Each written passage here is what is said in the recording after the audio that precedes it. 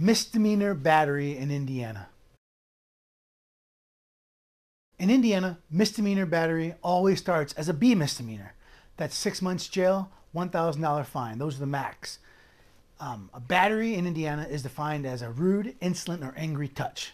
So, if you walk up to someone, said, "Hey, why'd you eat my lunch?" and you poke them in the chest, that's misdemeanor battery. It's a rude, offensive, or angry touch. As a society, we want to be free from offensive touch, and that's the purpose of the battery statute. Again, no pain is necessary, just a touch. Now, if you touch someone and they say, "Ouch," that's an A misdemeanor.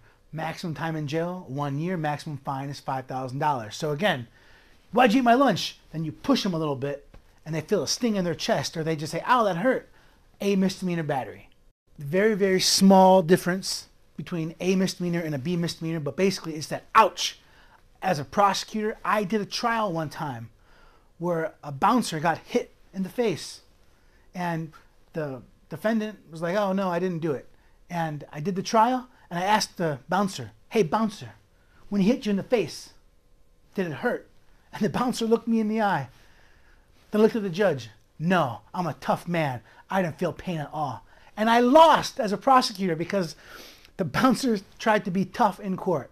But it's a very small difference between B misdemeanor and A misdemeanor, and it's that ouch factor. But I want to let you guys know that if you are at a sporting event and your team scores and you slap the person next to you in the back, "Oh my God, I'm so happy," or "That was amazing," the person might say, "Ouch, that hurt."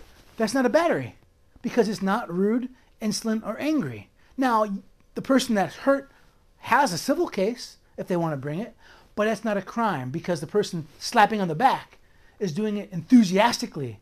He's doing it in a way that he's cheering on the team. It's not rude, insolent, or angry. So battery has lots of nuance in it that's always present. And there's always little ways to try to get out of a battery charge.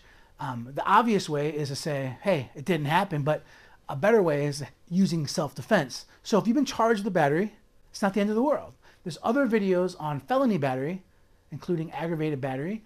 Give those a watch if you're interested. And if you have any questions, give us a call, 317-632-3642. Remember, always plead the fifth.